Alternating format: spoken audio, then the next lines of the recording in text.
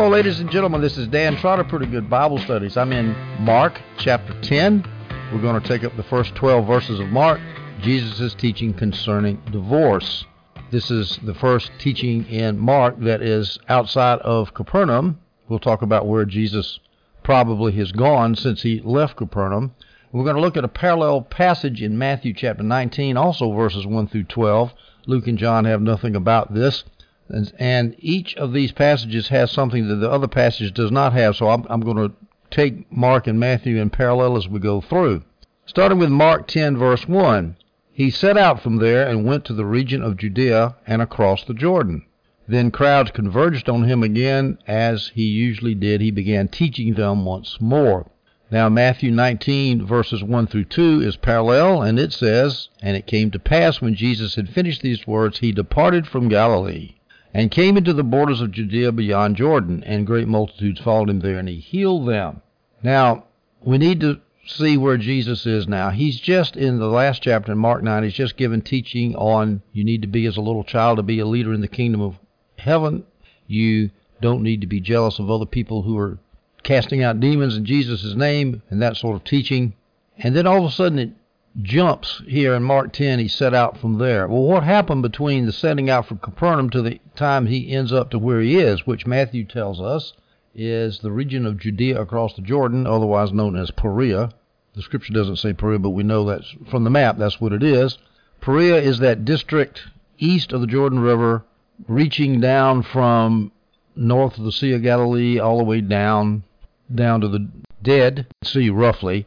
And so when Jesus went across the Jordan, east of the Jordan, he's in Perea, and that's where he is here. Judea across the Jordan is what Mark calls it, and what Matthew calls it. So what happened between Capernaum and Perea? Well, if you'll look at Robertson's Harmony, you'll see a lot happened. And people disagree on how to harmonize the Gospels, and they disagree on when Jesus went here and how long he went and so forth. But roughly, he went through Samaria, down in Jerusalem, got into a bunch of controversy with the Pharisees as he started teaching down there, and the opposition to him got worse and worse. He retreated from Jerusalem and went across to Perea. This is what I think the NIV Study Bible takes it. And then because of certain language, Robertson takes him from Perea back up to Samaria, back up to Galilee for a brief visit, and then back down to Perea again. I don't know if Robertson's right or not, but everybody seems to agree that's where Jesus is now, and there's a lot of stuff that we're skipping. We're going to take up when we get to Luke and John. Now let's look at some details that Matthew 19 verses 1 and 2 add, or a detail. It says great multitudes followed him. Mark just has multitudes. So a multitude by itself is a lot of people. A great multitude is a whole heap of people. He's still creating much excitement, much messianic excitement, and you notice he's healing them. Mark says he taught them, and Matthew says he healed them. Those are the two great activities that Jesus did in his ministry, teaching and healing, and I refuse to set one up above another like certain cessationists I know. Now, this, unless Robertson is right that Jesus went back up to Galilee, this is the last time Jesus is in Capernaum. And Jameson, Fawcett, and Brown have an interesting quote about this. Quote, "This marks a very solemn period in our Lord's ministry. So slightly is it touched here, and in the corresponding passage of Mark," he's talking about in Matthew and in Mark, "that few readers probably noted as the capital letter Redeemer's capital farewell to capital Galilee, Redeemer's farewell to Galilee," which, however, it was. Now, Jameson, Fawcett, and Brown also quote Luke 9:51 as saying the same thing, but Robertson doesn't mention this as a parallel passage. Jameson, Fawcett, and Brown say, "See on the sublime statement of Luke 9, verse 51, which relates to the same transition stage in the progress of our Lord's work." Well, what does Luke 9:51 say? "When the days were coming to a close for him to be taken up, he determined to journey to Jerusalem." Well, I don't know if that's part of the parallel or not, but the point is, he's leaving Capernaum. If he ever came back, it was only for a short time. Now, these multitude of crowds that were following him there, they might have had different motives. Jameson, Fawcett, and Brown list 4. Maybe some came to be instructed. Some came to be healed. Those are the two main reasons, teaching and healing. Some may have come through curiosity without wanting to commit themselves. And some may have come in order to catch him up, to ensnare him, to turn him over to the Pharisees and to the religious authorities in Jerusalem. Going on to Mark 10, verse 2, and we will read just verse 2. Some Pharisees approached him to test him. They asked, "Is it lawful for a man to divorce his wife?" Let's read verse 3 too. He replied to them, "What did Moses command you?" Now notice the Holman Christian Study Bible in verse 2 says they came to test him. The old King James has to tempt him, and that's so much confusion because of that word. The Greek word's the same word. To test somebody is to put somebody in a hard place in order to, usually it means in order to strengthen him, to encourage him, to make him better. To tempt means to put somebody in a hard place to hurt him, to destroy him. So actually, in the strict definition of those words, and I tell you in English, I think the words are fuzzy. In the strict definition, the King James is actually better. They were tempting him. They were trying to destroy him. But the Holman Christian Bible uses the word test not in the sense of an algebra teacher gives a test to make his student stronger in algebra, but to test him in the sense of to try him, to tempt him, to make him be destroyed. So they were laying a trap for him. We'll look at that trap in just a minute. That's why they asked the question about divorcing your wife, which you think, what's that got to do with anything? And so Jesus replied, "What did Moses command you?" So Jesus is going to get right into this big raging controversy that's going on right now between the schools of Hillel and Shammai in the school of the Pharisees. There was a division amongst them. Now we notice in Matthew 19, verse 3, when the Pharisees came tempting him, they said, quote, "Is it lawful for a man to put away his wife for every cause?" Now that little phrase, "for every cause," is not in Mark, and is extremely important because this illustrates the division that was between the school of Hillel and Shammai. All right, let's talk. We're going to have to talk about that division, and in order to do that, we need to go back to the Old Testament, to Moses. Remember, Jesus said, "What did Moses say?" Well, what did Moses say? Well, that's in Deuteronomy 24, verses 1 through 4. I'll read it now. Moses says this, "If a man marries a woman, but she becomes displeasing to him because he finds something improper about her," the NIV says indecent, finds something indecent or improper about her, he may write her a divorce certificate, hand it to her, and send her away from his house. If after leaving his house she goes and becomes another man's wife, and the second man hates her, writes her a divorce certificate, hands it to her, and sends her away from his house, or if he dies, the first husband who sent her away may not marry her again after she has been defiled, because that would be detestable to the Lord. You must not bring guilt on the land your Lord God is giving you as an inheritance." Now, basically what was going on between Hillel and Shammai is this. They were trying to interpret Moses here. Moses said that you can send your wife away if you find something improper or something indecent in her. The school of Hillel, the liberal school, says something indecent, something improper is any old thing. For every cause, in Matthew 19:3, is it lawful for a man to put away his wife for every cause? The Pharisees asked. They were going straight to the nub of the controversy, because the Hillel school said it was okay to send a woman away for every cause. Did she burn the toast? Did the husband find two young 20-year-old babes? Did he trade his 40-year-old wife in for two 20s because his wife wasn't quite as pretty as she was? Something stupid like that. Did she burn the toast? Did she talk too much? Did she gossip too much? That was the Hillel school. Any cause. The liberal school, you can put away a wife for any cause. The conservative school, Shammai, said that the something indecent must be sexual immorality. Well, as we'll see here, Jesus takes the side of Shammai. He says you can only put somebody away for sexual immorality, but there's other causes you can't. Now, the object of the question here, the Pharisees asking Jesus this, was to put him in a trap. If Jesus took the side of Hillel and said that, oh yeah, a man can divorce a wife for any old reason, that would, of course, make the opposing school of Shammai angry, but also make all the women angry with him because they didn't like being put away because they weren't quite as pretty as that young babe that came into the house, or because she didn't quite cook his food exactly the way he wanted. So that would be the problem if he took the side of Hillel. But if he took the side of Shammai, he would make the followers of Hillel angry, obviously, because they were opposed to Shammai. And then all the men would be angry with him because they couldn't put their wives away as easy as they wanted to find some cute little honey to replace their nagging wife. Well, Jesus took the side of Shammai. He didn't care.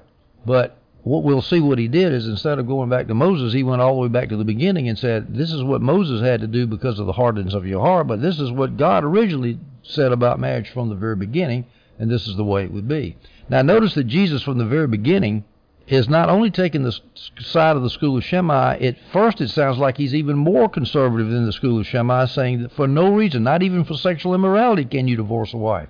The school of Shammai said, yeah, you can divorce for sexual immorality. Well, later on in Matthew, not in Mark, but in Matthew, I think it's in verse 5 down here, he says, except for fornication. Yeah, it's not verse 5, it's verse 9, I'm sorry. Except for fornication, you can't put away, but for fornication, you can. If she commits adultery, you can. Now, that was one way that the Pharisees were trying to tempt Jesus or test him, was to get him. Half the Pharisees met at him, but also Herod Antipas. Remember, he's in Perea, and Herod Antipas is the governing authority over Perea, and Herod Antipas committed adultery when he got Herodias, his half-brother Herod Philip II, Herod Antipas Herod Philip I, his wife Herodias, when he talked Herodias into leaving his half-brother and marrying him. That was adultery. And John the Baptist pointed that out to Herod, and Herod eventually killed him. You know the story. So Jesus could be getting himself in trouble here. So the Pharisees, once again, trying to get him killed. So now we go to Jesus' response. We'll go to Mark 10, verse 4. They, the Pharisees, said, this is in response to the question, what did Moses command you? Verse 4, they, the Pharisees, said, Moses permitted us to write divorce papers and send her away. In other words, they're saying, see there, Moses allowed easy divorce. Now, they didn't get into the question of what the grounds of the divorce, how easy the divorce should be, but they just quoted Deuteronomy 24, verse 1, basically, without getting into the controversy. Verse 5, but Jesus told them, he wrote this command for you because of the hardness of your hearts. Verse 6, but from the beginning of creation, God made them male and female. Verse 7, for this reason a man will leave his father and mother and be joined to his wife, and the two will become one flesh. So they are no longer two, but one flesh. Therefore, what God has joined together, man must not separate. So he basically takes an opposing tack of the Pharisees. He said, well, Moses permitted divorce. God does not permit divorce. The reason Moses permitted divorce was because of the hardness of your hearts. Again, a little slam at the Pharisees, showing how the Pharisees were opposed to God. And this illustrates a key point here. Just because you regulate something doesn't mean you approve of it. I mean, after all, Moses regulated polygamy. God didn't sanction polygamy at the very beginning, as this verse plainly shows. Moses had to regulate slavery. That doesn't mean God approves slavery. How about this? Governments today regulate prostitution. Does that mean they approve of prostitution? I don't think so. They regulate drinking, but that doesn't mean they approve of the government approves of drunkenness. Because of the hardness of people's hearts, there's only so much law systems can do. The law can protect the innocent as much as possible, but it's not going to create a reformation of morals, and it's only going to keep society together hanging by a thread. It's not going to give us a really nice, just society. That takes a transformation of culture and people's hearts. All right, let's look at a minor problem here. When Jesus quotes Moses, he's quoting Genesis 2:24, that he who created them in the beginning made them male and female. Now, when we read in the passage of Matthew, not Mark, we read that Jesus says this, have you not read that he which made them from the beginning made them male and female, and said, for this cause shall a man leave his father and mother. Mark doesn't have that God said, for this cause shall a man leave his mother and father. Well, who said it? We go back to Genesis 2, verses 23 and 24, and I'll read it in the Holman Christian Study Bible. And the man said, that's Adam. Quote, now here's where a quotation will be. This one at last is bone of my bone and flesh of my flesh. This one shall be called woman, for she was taken from man. Now, let's say that there's not a quotation mark put here in verse 24. That means Adam is still speaking. This is why a man leaves his father and mother and bonds with his wife, and they become one flesh. Well, there's no quotations in the original manuscripts. I believe there should be a quote right there, a closed quote right there. Adam's finished talking now. He says, this one shall be called woman, for she was taken from man. Close quote. And then Moses picks up in verse 24 and says, this is why a man leaves his father and mother And Moses, of course, is speaking for God.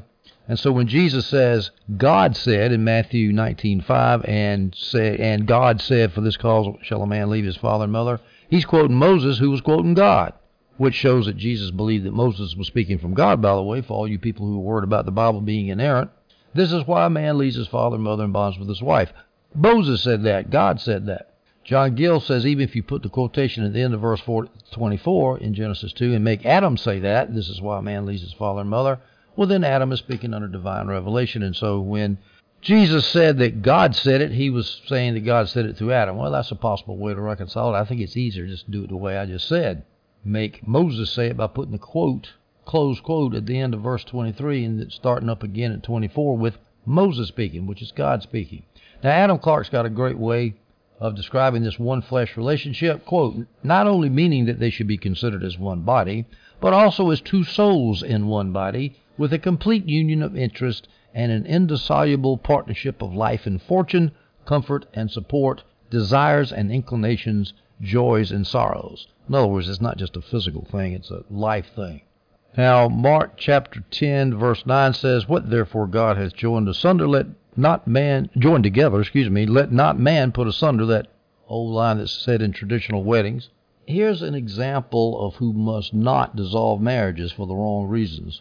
The husband must not do it, the government must not do it, and Moses himself must not do it. And that's who Jesus was really talking about, Moses. He's saying, look, if you guys didn't have such a hard heart, you wouldn't have to have all these easy divorces. If people would act morally, there wouldn't be a need for the law, for the lenient law. Let's take a brief look at how the hardness of the Israelites' heart forced Moses to legislate the way he did. Back then, if a man got unhappy with his wife, what would he do? Well, he could do several things. One, he could just take any kind of a mistress into the home and let the poor wife be in her own home supplanted by a mistress. That would be horrible for the woman. Or he could just kick her out of the house, in which case she's wandering around, not under the protection of anybody. People would look at her, well, you're what are you, a prostitute? What are you, did you run away from your husband? Just exactly what is your status? I can't, and then if the woman wanted to get married again, she couldn't do it, because what man's going to marry somebody who's might be a prostitute, might just be somebody that's run out on her husband for no reason. She needed legal proof that she was a single woman again and could get remarried.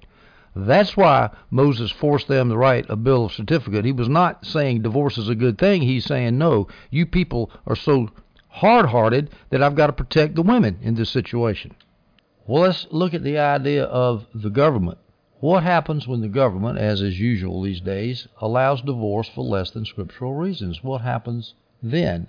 Well, in my humble opinion, that divorce, somebody who gets a divorce, a non-Christian who gets a divorce like that, a governmental divorce rather than a scriptural divorce, that governmental divorce is valid as far as non-believers go. But they're not valid for the believer, because our standards are higher. Matthew 19:11 says this, but he, Jesus, said to them, the disciples, not everyone can receive this saying, but only to those whom it is given, the saying that you're not supposed to put your wife away except for adultery. Not everybody can receive that. Well, Christians can receive it. We have the Holy Spirit. So if you're in a situation where you feel like putting your wife away when she hasn't committed adultery, your husband, don't do it, because your standards are higher. However, if you've got a situation where, let's say, a non-Christian divorced somebody, and for less than adulterous reasons, and then wants to marry a Christian, well, the divorce was valid, given by the state. They weren't a Christian then. They weren't under the new covenant law. I'd say let them go ahead and remarry. And by the way, this issue of marriage and divorce is a real bucket of thorns. I'm telling you, you can go on forever and ever coming up with hypotheticals. How would you answer this? And I'll tell you, sometimes, what makes it hard? Usually it's not a problem, because usually people who are jerks end up committing adultery. They just do. And so you got your scriptural grounds, and then people can get divorced. And by the way, it's only allowed, it's not commanded. Just because somebody commits adultery, there can be forgiveness and reconciliation, and the marriage can be put back together. That's happened. But usually when some idiot, some member of the marriage is acting horribly, they usually commit adultery, so they're your grounds. Or if it's not adultery, sexual immorality. I knew a situation where a guy was not committing adultery, Christian guy, but he was watching pornography constantly and refused to stop. Even showed up in front of the children. She divorced him. She had every reason to. She had grounds because it's sexual immorality, not just adultery. The word is porneia, means sexual immorality. So usually it's not going to be a problem, but sometimes they're hard cases, and hard cases make bad law, as the old legal saying goes. Joined together means yoked together. If you recall the old agricultural metaphor that meant agricultural picture of two oxen pulling together, if they're equally yoked, they pull evenly, the work is spread between them, one does not get tired, the other does not work against the other one, they work in tandem, and as a result, their plowing is straight and smooth. Well, that's what it means for husband and wife to be equally yoked, working together. All right, we need to point out here that in Matthew 19:9, I've already mentioned it, I'll mention it again, that Jesus makes an exception for when you can't put your wife away, and that's for fornication. Now, of course, I'm assuming that's the fornication on the part of the wife. An interesting question arises, what happens if it's the fornication or the spiritual adultery? King James has fornication, that's not precise. Sexual immorality, Holman Christian Study Bible has. What happens if it's the husband that commits sexual immorality, and then the marriage is messed up, and so then the husband says, okay, I can divorce you? Well, I don't know. The scripture doesn't say. I would say if I was a judge in a court of law, I wouldn't want somebody to profit from their own sin. But I don't know. That's another one of those hard questions. And there's one other thing here, too. There's 3 cases under the Mosaic law which Jesus says under the divine law adultery occurs. That's if the man puts the wife away and the wife marries another, then the put-away wife commits adultery. And then if the put-away wife marries another, the second husband that marries the put-away wife, he commits adultery. And there's a third case which is very interesting. The third case is when the wife puts away her husband for an unscriptural reason, a non-sexual immorality reason. This is in Mark chapter 12, verse 12. And if she herself shall put away her husband and marry another, she commits adultery. So that's the third person that can be caught in adultery under the lax Mosaic law. The wife who puts her husband away. Now what makes this interesting is the law doesn't have provisions for wives to sue their husbands. Now John Gill says we answer that because by saying the Jews started taking on the practice of the Gentiles, and the Gentiles allowed women to divorce their husbands. I think the best solution, and this is from my memory, I read it somewhere a long time ago and I can't find the quote, but Rastus Rushdoony, the Dominion Reconstructionist, who is the expert on Jewish law and who is read by Dallas Seminary students when they want to understand the Old Testament law, even though Dallas Seminary is far, far away from Dominion theology, Reconstructionist theology. Rastus Rushdoony says that the Mosaic law was a code that gave examples, and then it gave case law examples, and then the judges had to interpret that and make logical inferences from that. And the logical inference is if the man commits adultery, so does the woman. If the man can sue for adultery, so can the woman. And so it was understood that a woman could sue for divorce. And I think Rushdoony's probably right about that. And even if he's not, verse 12 here tells me that, hey, that's probably the way we ought to interpret Moses, because Jesus said if she herself shall put away her husband, so the woman had the right to sue for divorce. Of course, Jesus is saying, just like the man, she doesn't have the right to sue for divorce because, say, the man gives a wolf whistle to another woman or something stupid, something less than sexual immorality. She can't put him away. Lots of interesting stuff in these 2 chapters. Now, let's see how the disciples react against this difficult teaching. Their reaction is only recorded in Matthew chapter 19, going from verse 9 through 12. So I'm just going to read it out of Matthew now. His disciples said to him, if the relationship of a man with his wife is like this, it is better not to marry. So the disciples' attitude was just like the current day Pharisees' attitude in Jesus' time. That's too hard. I want to be able to divorce my wife if I need to. What if she doesn't please me anymore?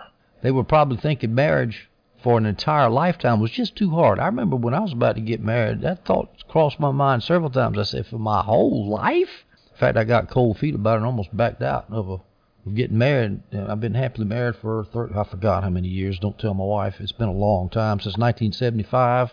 Long time, perfectly happy. And what if I'd have backed out because I thought, I can't make it for a whole lifetime? No, Christians need to have this attitude. When you get married, it's forever. Till death do you part.